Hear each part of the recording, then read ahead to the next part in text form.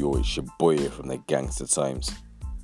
Please like, comment, subscribe to my channel.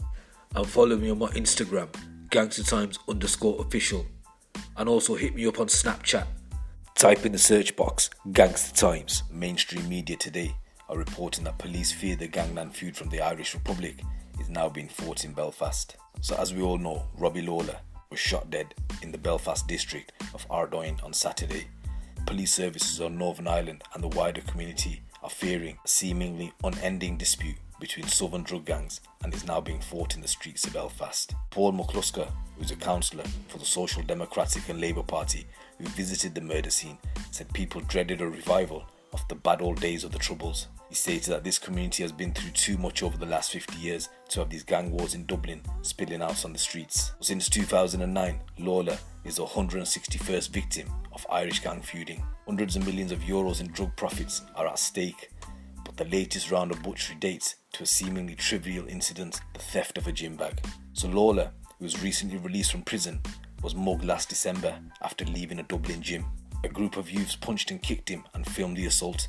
They then later posted pictures of themselves wearing his flip-flops along with taunts. And what happened next was a new level of barbarity. On the 12th of January, Keem O'Reilly Woods, 17-year-old from the Drogheda-based gang, who was reportedly involved in the mugging, vanished. The next day, a sports bag containing human limbs and a pair of flip-flops was discovered in Coolock in North Dublin. Also found was his head in the back of a burning car in another part of Dublin.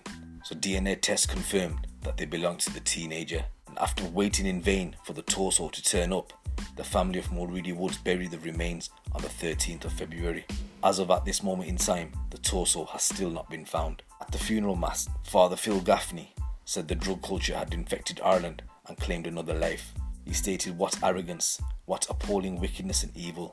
This murder has brought about an unparalleled level of revulsion, not only in Drogheda, but throughout our country and indeed far beyond." Father Gaffney also said Mulready Woods was naive and fell in with the wrong people. And he said, "I hope that this death is a warning to other young teenagers who are being groomed by these ruthless criminals that the promise of money and gifts will inevitably end in tragedy."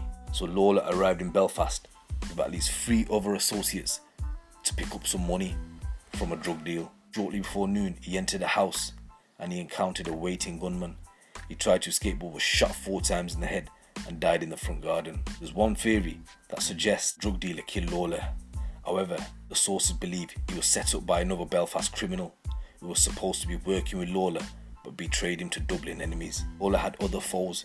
He was a hate figure for many, and as we saw, Lawler's death prompted rivals to post images of toasts and partying, and police on both sides of the border are now tasked with catching this killer. So the guards also seized £50,000 in cash, with which they suspect was part of the bounty for the murder with the 2 women that caught on the M7 motorway.